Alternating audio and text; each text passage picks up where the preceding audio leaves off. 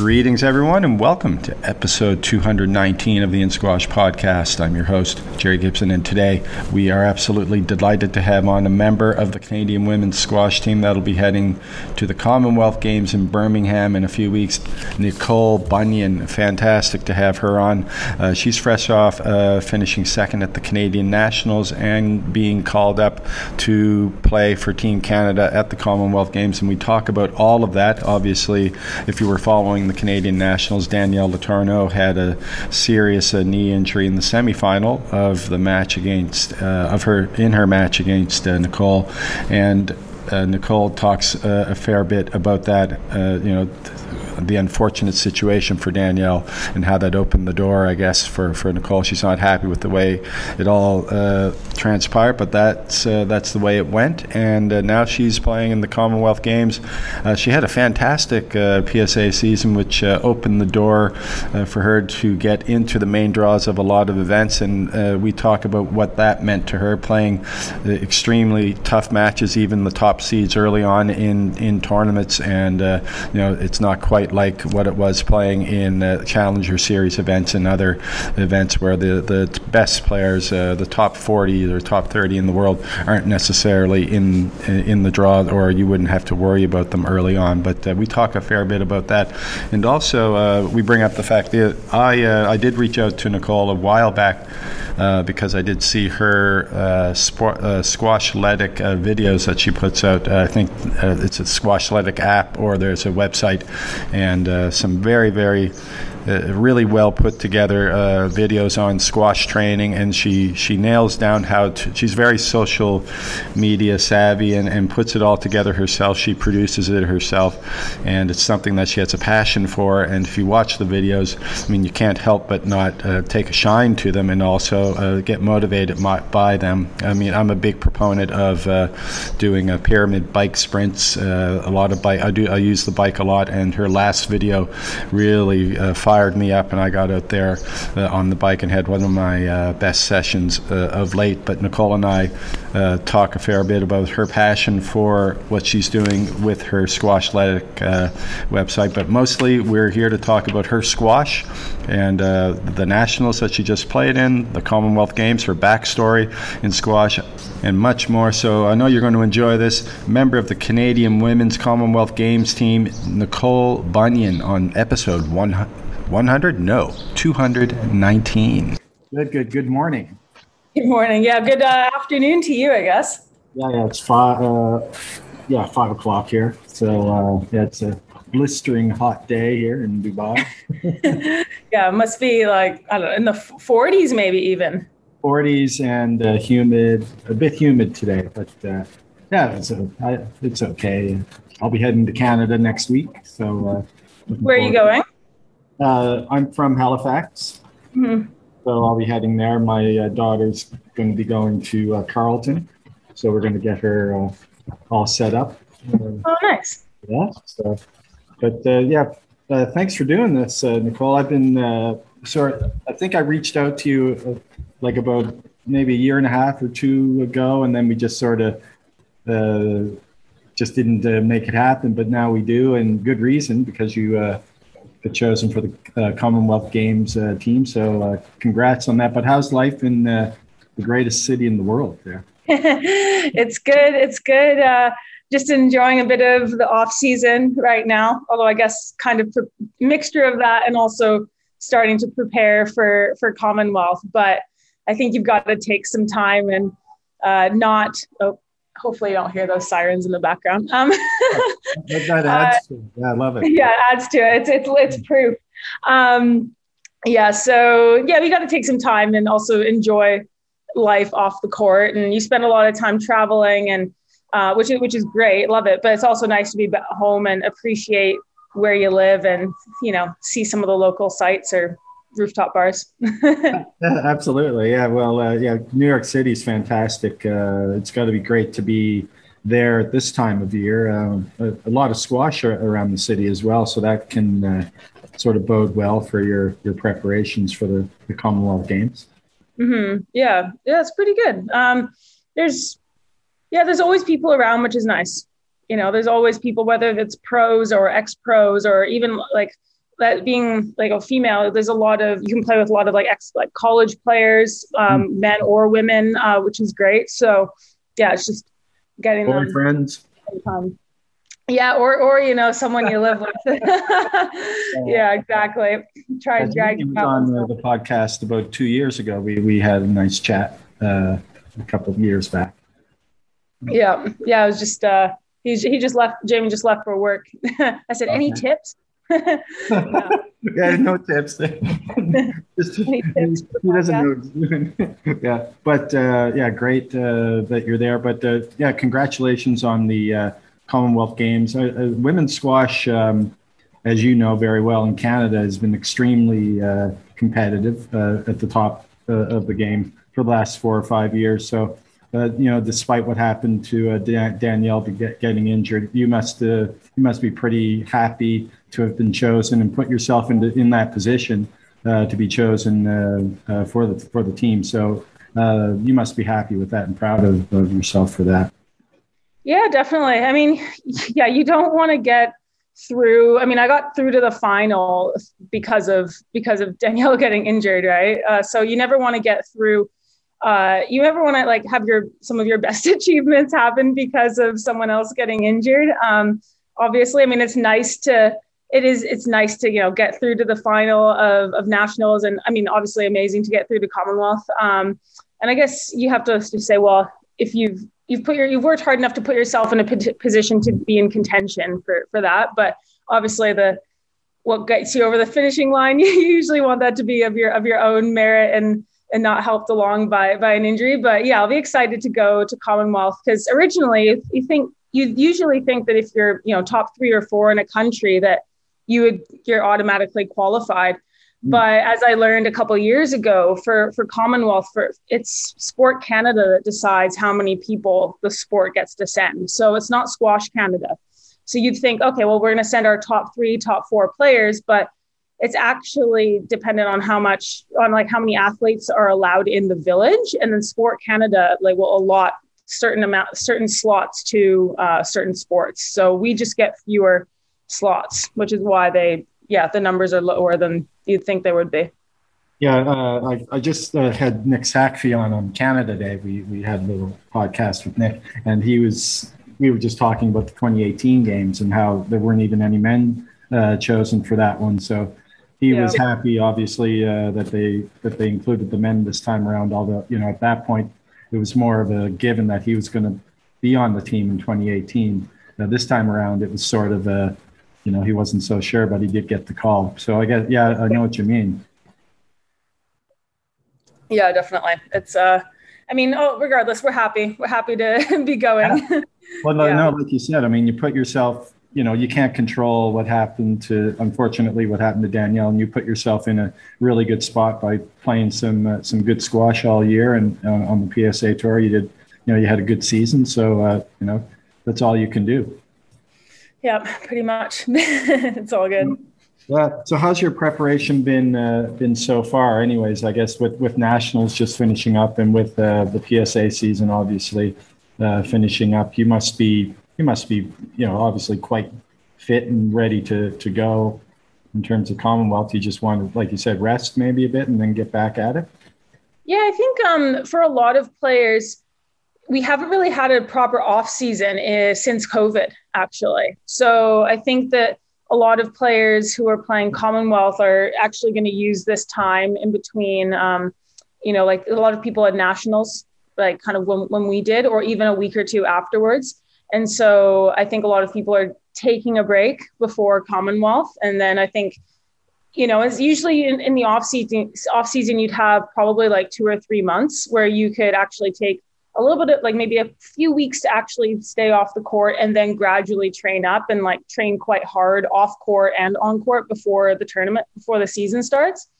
But because Commonwealth is smack dab in the middle, we don't really have that true off season, right? And that's kind of compounded by the fact that we haven't had a true off season since COVID. So I think everyone I think it's like a combination of you'll be sharp kind of like from the season, like your hand-eye is going to stay there. And you're not going to feel like you've had a huge break from the court, but you also need to take some time and rest, because otherwise you're going to have some overuse injuries that crop up. So I think it's finding that balance of like, you need to take maybe even if it's 2 weeks or 3 weeks and just tone it down on court. I think most people are going to do that and going to want to do that.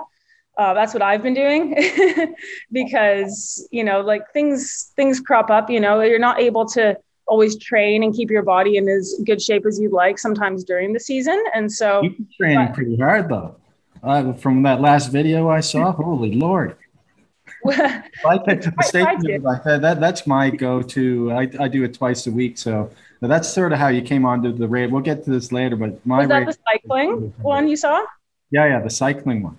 Got it. Yeah, cycling's always been, that's been like my go-to. But that's good because at least it's low impact. It can be very high intensity and high heart rate, but it's not going to make a huge dent in the joints or the muscle soreness. That's what I don't know if you get like when I've been doing them for a long time, and I love the stuff that you do on the Squashletic, the app and the videos you post. We'll get to this a little bit later, but I just personally, when I do my bike sprints, like you said, it's low impact, not hard on your body or your joints, I would imagine is what you're trying to say. But when I do them, and I just try to go, because I find, my heart rate goes up, but it's not, it takes a lot of work to get to the point where you're really exhausted, right?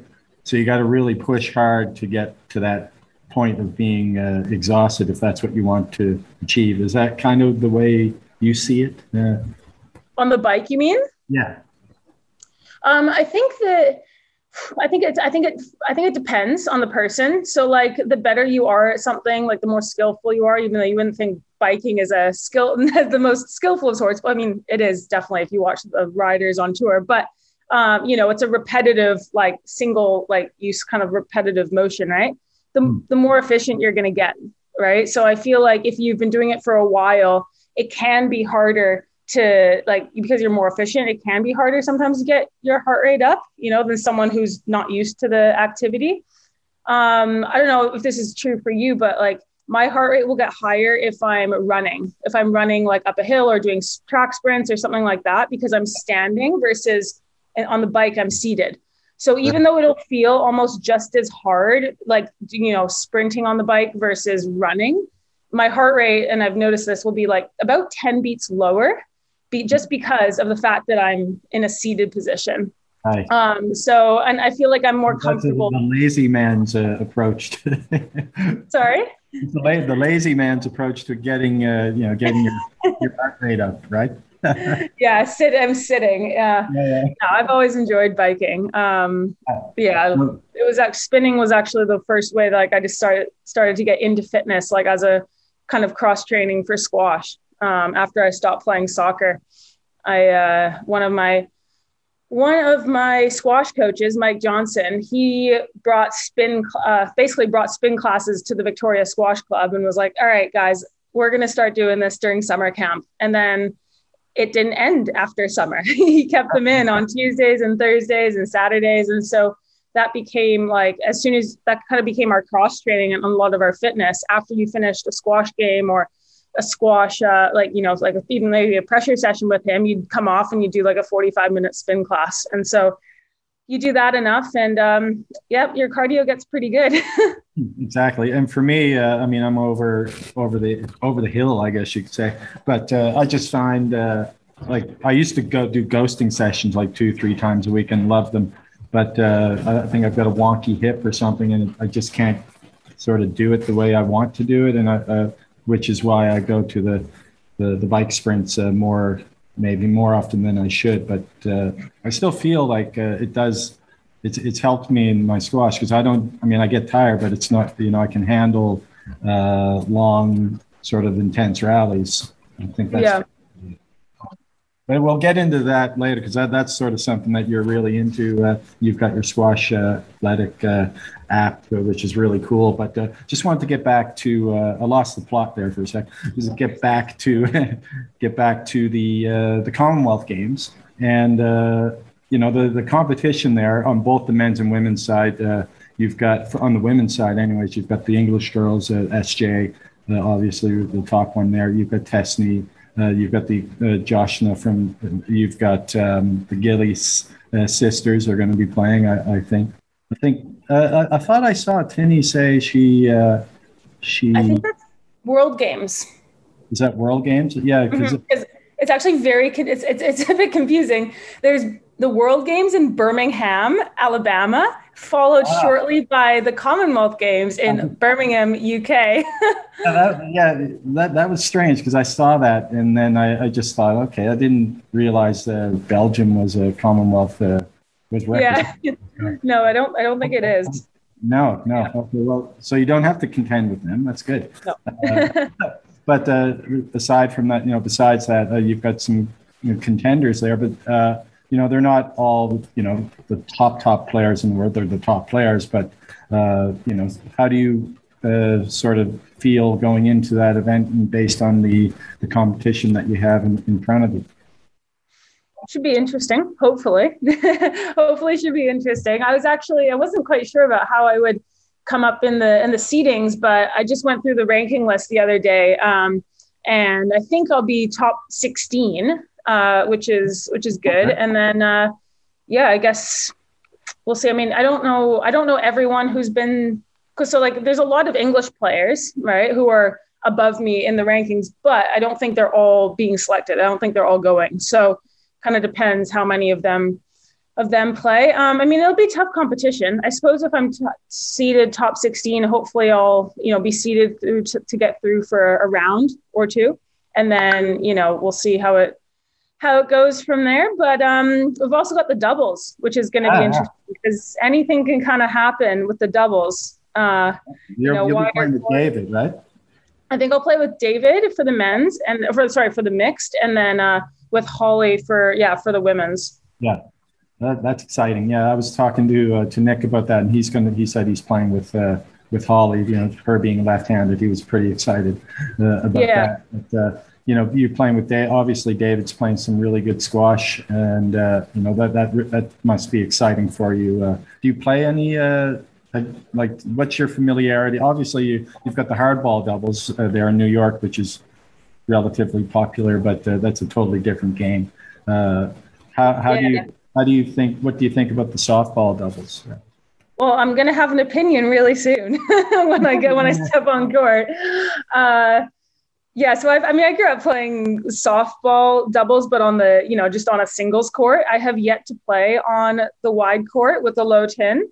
So so this is going to be a first time experience. We do have a few days before once we get there to practice. And I was just speaking with Graham Williams, the coach, the other day, and he was saying that the first couple of days before we even go to the village, we're going to be spending like 2 or 3 sessions a day on the doubles court specifically, just to get some practice in, because no one really practices it unless you have access to a court. So I think like in the Scottish team, they've got access to a court, and so they train a lot. But I mean, with the Canadian team, a lot of us are dispersed, right? So we don't have time. We can't really come together and practice it. And I think we've only got a couple softball doubles courts in Canada. So none of us really grew up playing it in the true sense on the wide court. But, everyone's played it to some extent, obviously, like on a singles court. And I guess I've played hardball doubles, which is very different. I suppose the positioning, moving side to side, it might be similar,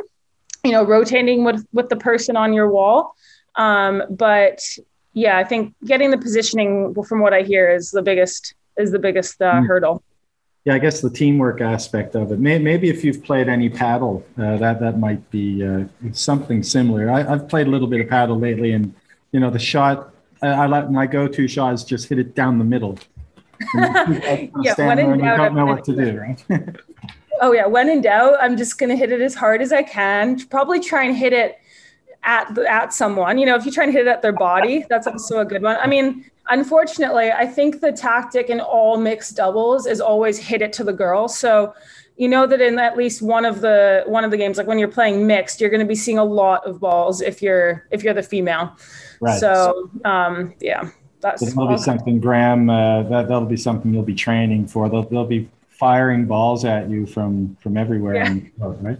Yeah, probably. So I've just started getting back on court. You're asking about preparation. I've just started getting back on court just the last week or so, and just doing some solos and kind of trying to gradually get back into it. Yeah. And I've actually been doing some fun stuff, like not just doing drives or volleys or the basics, but like like side to side volleys and like a lot of like figure eight variations and just general like kind of fun ball control stuff. Yeah. And like even hitting like corkscrews to yourself and like skid boasts and like shots that actually probably could be decent. Well, although the angle is going to be different in doubles because it's a wide court, yeah. But just kind of having a little more fun with it, right? Because in general, like at least with hardball doubles, the shots that are really effective in hardball doubles are the worst shots in singles, like tons of cross courts, skid bows, 3-wall, like reverse bows, stuff like that. So I figure crazy attempts at power, right? Yeah, and that exactly. So I figure, you know what, let's have a little bit of fun with this. You always work on straight drives. Like let's think outside the box. Yeah, so that's what I've been doing. Probably a good idea too to try, just to get your racket feel on the ball and stuff. Yeah, exactly. Yeah. I've gotten Jamie to challenge. I've challenged Jamie to a couple of cross court games as well, which is humbling. Okay. So that's been fun. That's been my other practice. But yeah, if I can handle that, hopefully I'll be in good shape. Good. So Squash Canada, I guess the contribution in terms of Squash Canada. So I guess the team that'll start once you guys arrive in Birmingham. Is there anything set up before that, or I guess maybe conference calls or whatever, just meetings and stuff? Yeah, we've got a quick Zoom call tomorrow, I think, just to get everyone together. And then we're actually going a few days early to London. And so we'll be training at Roehampton, which is, I think, just like Western London. So we'll be going there. They've got a doubles court set up. And so we'll go there, we'll train for a few days, and then we'll head up to Birmingham. Okay. All right. Now, who's the head coach of the team? Graham Williams. Graham Williams. Okay. So Graham he's English originally. I think actually he's just got his Canadian citizenship, which is exciting. But he was in Windsor, Ontario for a while. Yeah. And now he's the head pro at the Philly Cricket Club. So he's actually down here in the States now. Mm-hmm. Like a lot of people end up down there. Yeah. Yeah. Yeah, exactly. Yeah. All right. Yeah. Well, just in terms of, your PSA season, you just reached, I think it's your highest ever world ranking, right? 43 in the world. Yeah. I think so. Yeah. I actually forgot to check, but Jamie told me yesterday. Yeah, 43 in the world. So, I mean, you had a pretty good season. The way I looked at it, having done my research for today, you beat most of the girls that you should be beaten, the girls below you. And then you had some decent results against girls above you, but not as consistent. That's kind of how I would assess it if I were to assess it for you. But just wondering how you, just overall, obviously it's a good season to be, 43 in the world. Just wonder how you felt about the season overall, and also the fact that you're getting into the main draws of so many of the bigger marquee events. That's got to pose some new challenges for you.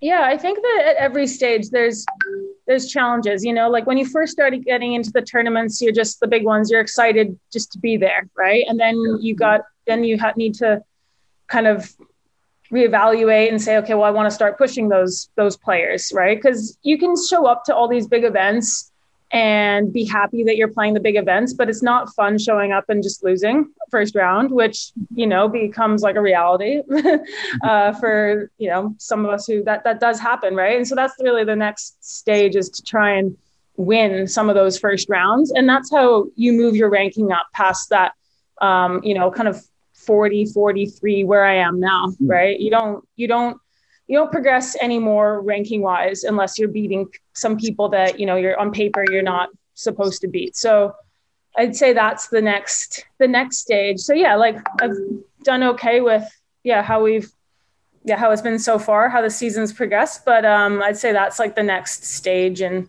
trying to get some wins in the first round rather than, having close 4-gamers or close 5-gamers trying to get over the line.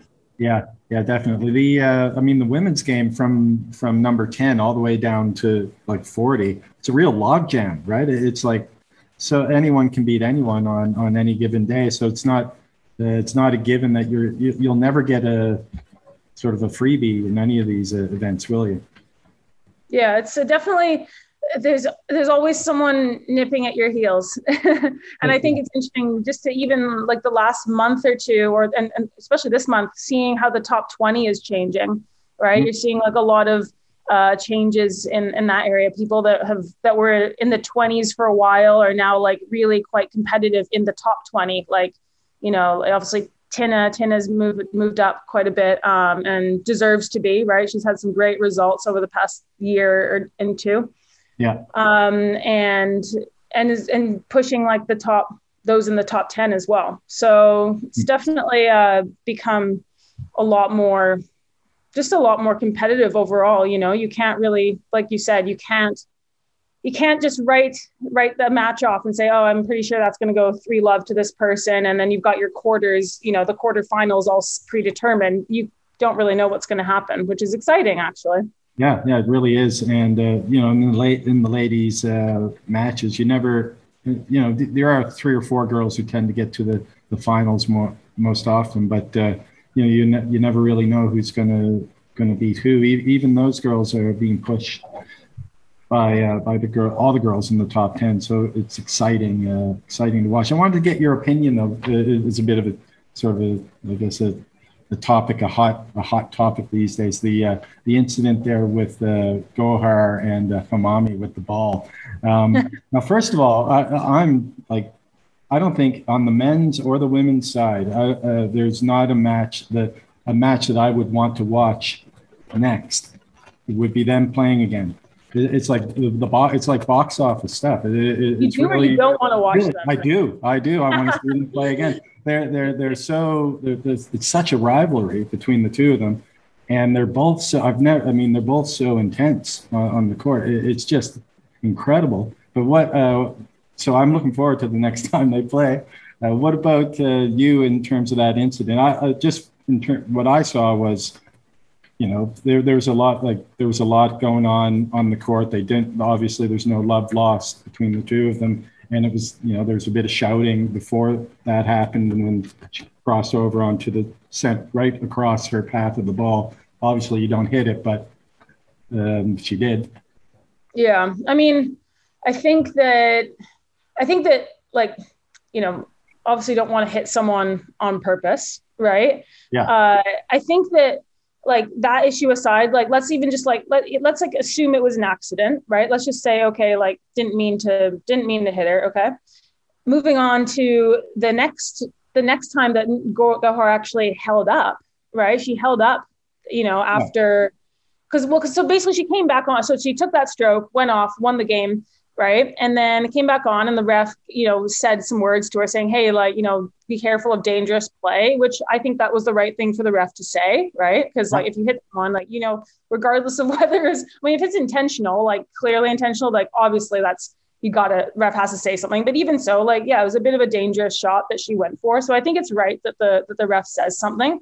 But then obviously she wants to know that she's going to be awarded a stroke or like, given room to play the ball safely wherever she wants to hit it. And so she made that clear. There was some dialogue between the two of them, between her and the ref. Right. And he said, yes. Like from what I remember, I think he said, yes, I'll give you a stroke. Right. Like if you need to, but you need to not play that ball. So I think this is one of the biggest issues is that the next time Hania was slightly more clear, right? Because she learned from her previous, I'm not going to encroach on this space. If that's how we're playing. And Gohar held up and the ref, I'm pretty sure gave her a no let. That was a no let. I remember that. And I think that's the problem because then it's just, it's like, well, now are you encouraging her to play that ball? Just sometimes it's just a let. I don't really, we don't need to get into like the controversies of reffing these days, but I think that like sometimes it's just a let and sometimes we just got to play a let and it's for fear, like these things happen so fast on the court, right? Yeah. Sometimes you make a split second decision, right? And sometimes you just got to play a let. And so I think that was like the biggest issue, is that the ref gave her a no let, which was then encouraging her to play that dangerous ball again. Right. So, and it's just adding fuel to the fire. Like the ref shouldn't be trying to get involved and dominate the play. Right. Oh, exactly. Just make the calls and like you said, play a let.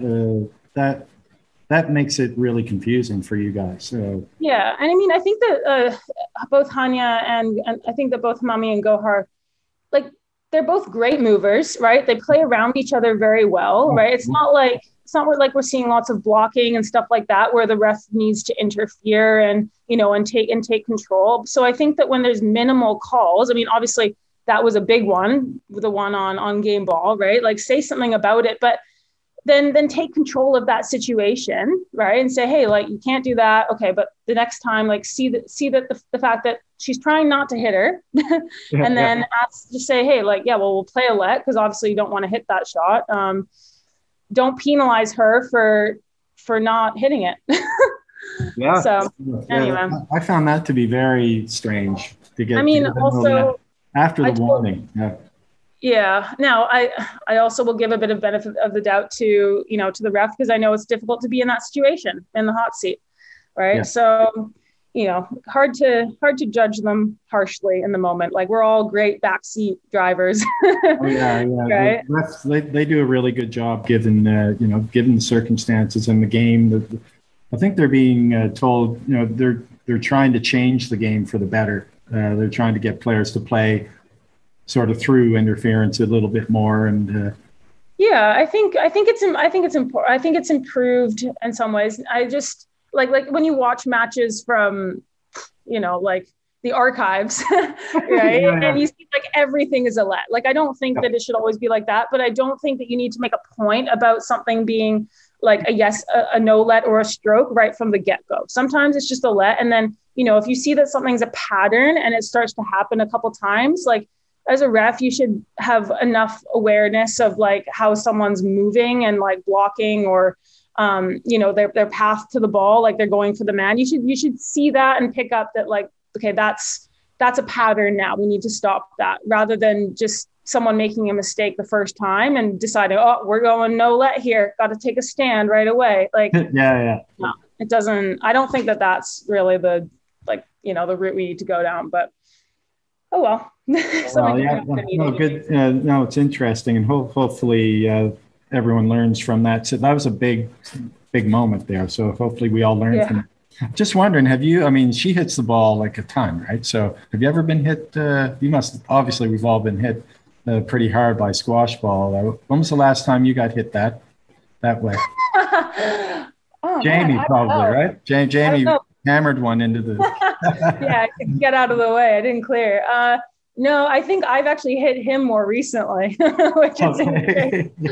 Actually hit someone in hardball doubles in the head, which was pretty bad as well. Okay. No, it was totally unintentional. The woman said, so in hardball doubles, you cross, right? So you cross and you clear to the sidewall.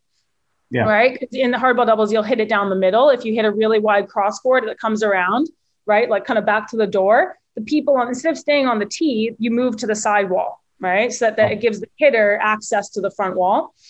Anyway, the woman this was my first match ever playing hardball doubles, like her first competitive match. And the woman, she was actually quite experienced. She'd said prior to the match, she said, hey, I always clear to the sidewall. I always clear. All right. So I said, okay, great. So anyway, I go around, there's a wide crosscourt that comes around, and I line up, and it must have been the only clean ball I hit all match. And I smoked her. And she didn't cross, and I smoked her right in I hit her shoulder and then ricocheted and hit her head. But yeah, she was not happy about that.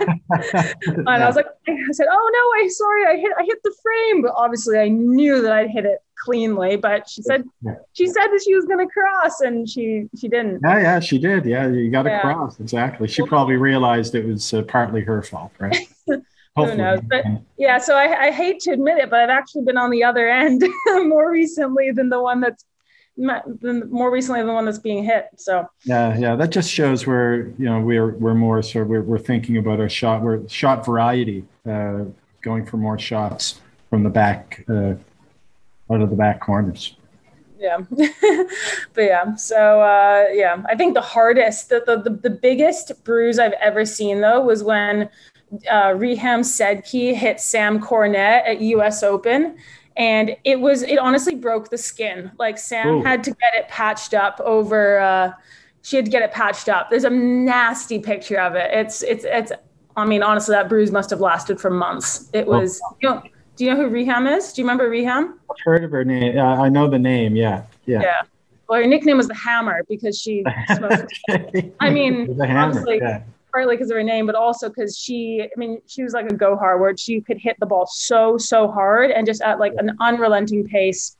Unfortunately, she had a devastating knee injury, so she ended up like taking some time off the tour. But she was playing like a top 20 level in college, I would say. Okay. Yeah, she was a 10. Yeah. Anyway. I've heard of it before, but yeah. Okay. Well, let's hope no one gets hit with the ball like that going forward. We all learn. Everyone's gonna be scared of me on doubles now, given what I've just said. Yeah, that's what you're laying the groundwork for Birmingham. Exactly. Yeah. Now, I just want to talk about Squashletic. You've got you're pretty social media savvy with all this stuff. It's amazing. The way you put the videos together, it's really unique and really well done. The one with the latest one on the bike really got me motivated. Really, it's fantastic. So you've been doing this for a couple of years now, I think, and so just take us through how it all started for you. Yeah. So, well, I've always had a big background and passion for fitness. I'm starting really with the spin class days back at Victoria Squash Club. Yeah. That's kind of what kickstarted it, and then that carried on throughout college. And then actually after I graduated from university, I started working as a personal trainer and strength and conditioning coach in New York. And so that's where I got like a more formal background. Actually started working, got certified, started working with clients, was like trained properly by coaches here in the city. And so that's kind of where I developed the actual technical background and skills rather than just, having a passion for fitness. So that all that stuff you said earlier about sitting on the bike, that's actual sort of knowledge-based, that's facts. Yeah. It's not just common sense. There's something there. Yeah, there's something to it. Yeah, in general, your heart rate most of the time will be a little bit higher if you're standing versus sitting versus swimming where you're lying down. Okay, I want to lie down. Yeah, that's the best. Yeah, if you want to lie down, do that swimming. I mean, it's not going to feel any easier, but your heart rate might be a little bit lower. Yeah. Anyway, so so did that, and then actually during COVID, this is when I decided to do start the online stuff. And it was just kind of a trial and error thing. I kind of wanted to start an online business just to see if I liked business, because I thought about going to business school. And so I sought advice from a few friends who had been to business school, and they got their MBA, and they said, well, here's the deal. It's really expensive. It's a very expensive network to pay for, basically. And I said, well, why don't you, see if you like business first. So I thought, okay, well, let me do some research and see if I like this sort of thing. So I basically decided I was going to try and start an online business of some sort. And just through trial and error, ended up being able to put my skills together, of combining squash and online and strength and conditioning. And so that's kind of how that happened. And then the whole back end, the online portion of it was really just trial and error. But that's what I like the most about it, is learning about figuring out the marketing and, stuff like that, copywriting and all that stuff on my end. You got the attention of this old chunk of coal, but also, I mean, I think the way the way you present the stuff, it's sort of geared towards the younger people as well. But I mean, I enjoyed it's kind of short and you get to the point. And you put the key points in captions on the videos that you produce. So, is that something that do you produce all this stuff yourself as well? Yeah. I mean, I by no means am a video editor. I mean, I can do the short form stuff on Instagram and, maybe TikTok, but if I were ever to get into YouTube, for instance, that's a whole nother thing, right? I do not have the hard skills. Yeah, that's a whole other kettle of fish there. So maybe if I can get someone who's YouTube or who's video editing savvy, then they could help me out with that. But that's maybe that's down the line. But yeah, I think that obviously Instagram is like a slightly younger audience, right? But I think that I've actually been surprised at the kind of the broad spectrum of age ranges that I've gathered on there. I've got people, and also from all over the world. It's really cool to see who you can reach online. You must have quite a few people following you now on that. Yeah, I think so. It's I actually haven't been that active for the past couple of months just because I've been I've been competing and traveling. Yeah. And I've decided that I realized that if you're competing, you really need to just focus on competing and not worry about content creation, because they both take mental energy. And I've kind of suffered the hard way actually last summer, where I was doing a lot of content creation. And this was actually when we would have to quarantine before playing. So we would have to do our test, and then we'd stay in the room all day until we heard our results back. And then we would be able to go practice, and then we'd have to compete the next day.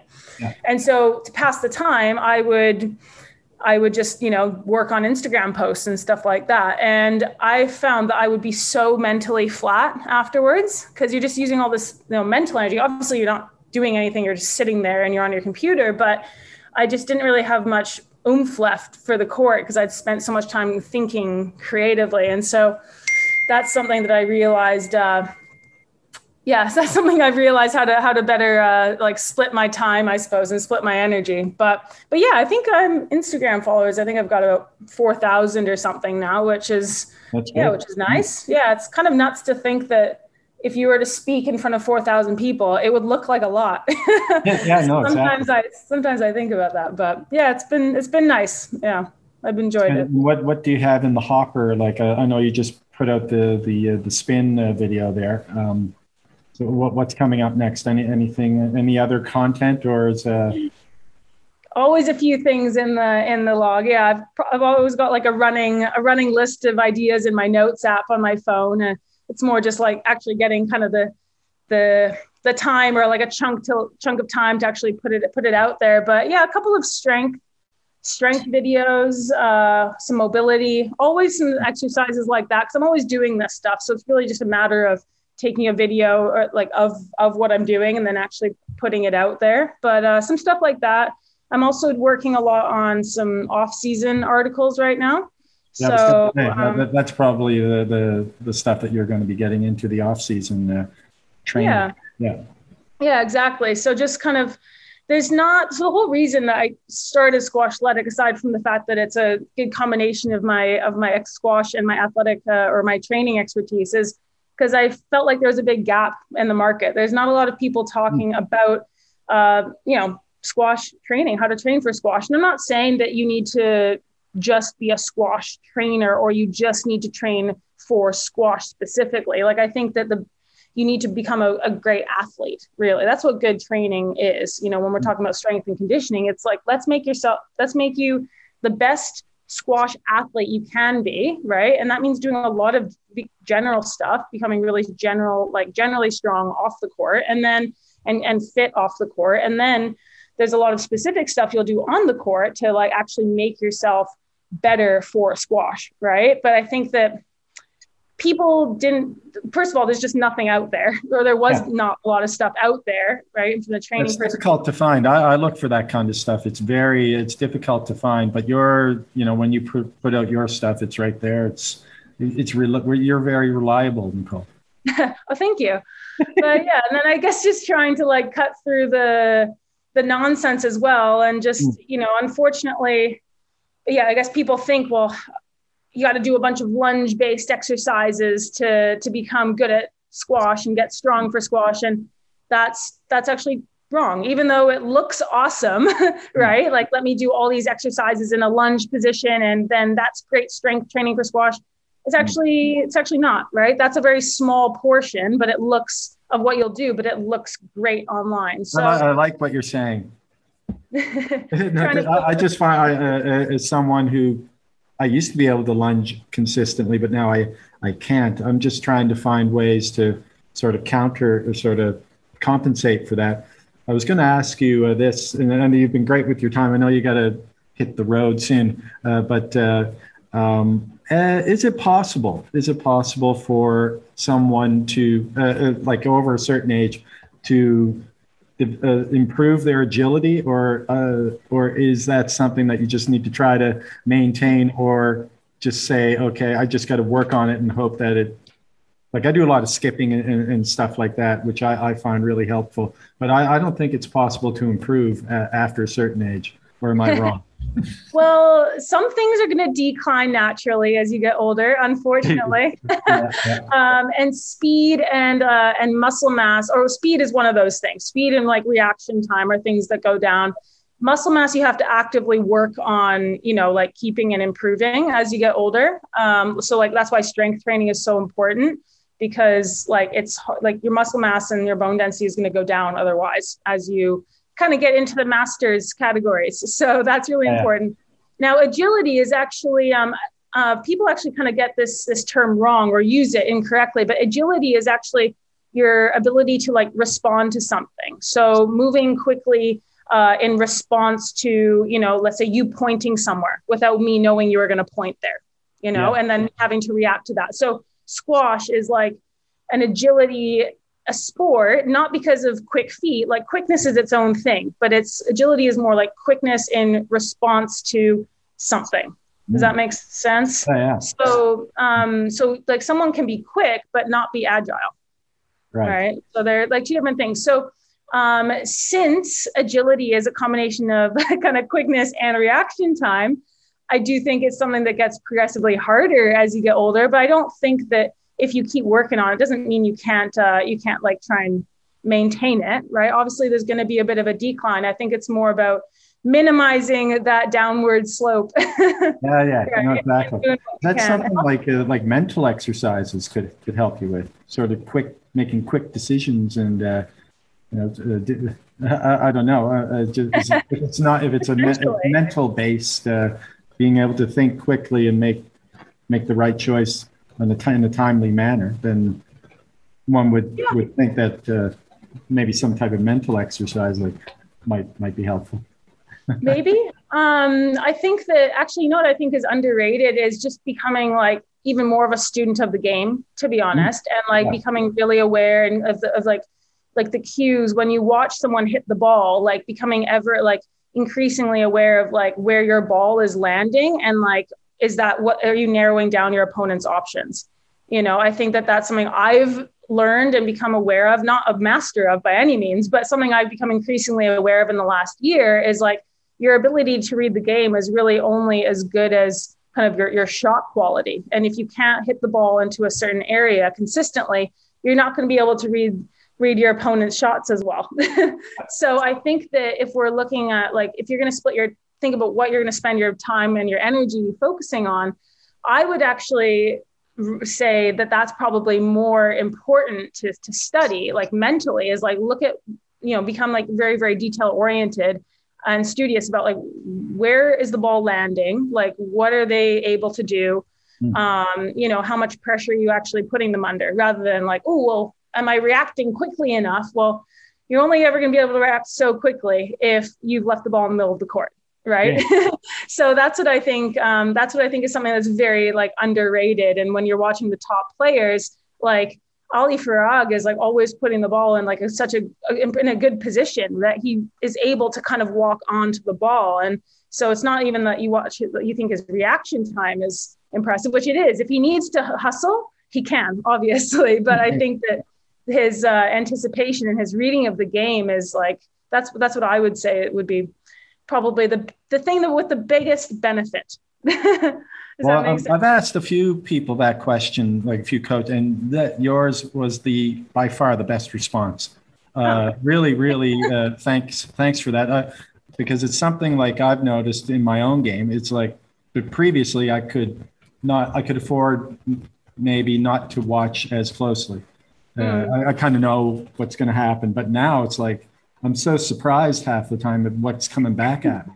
It's because I'm not as careful watching what's going on behind me, and you laid it out really nicely there.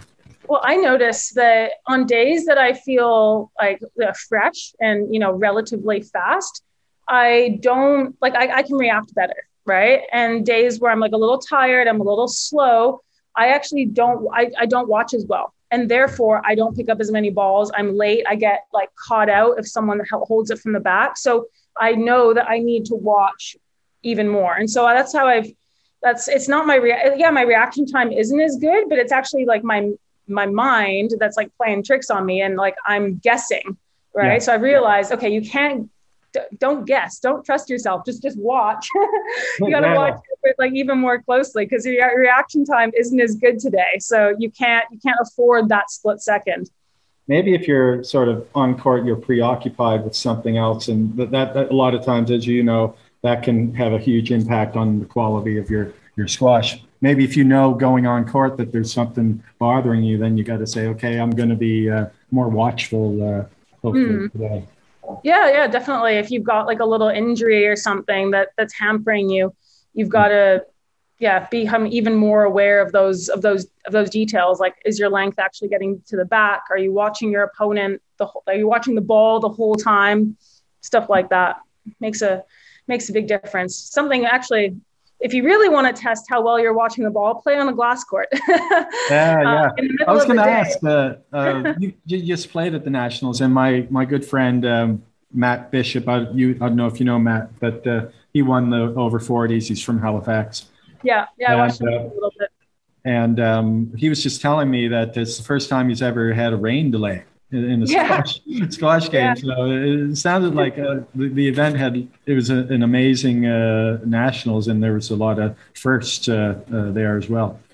Yeah, it was a great event. I mean, I'm from Victoria, and I grew up playing a lot of events in Vancouver. I was over in Vancouver every other weekend, throughout like grades 10, 11, and 12. So I have a very soft spot in my heart for the city. And then obviously it was downtown at one of the most iconic venues in Vancouver. So like to be playing there, it was unbelievable.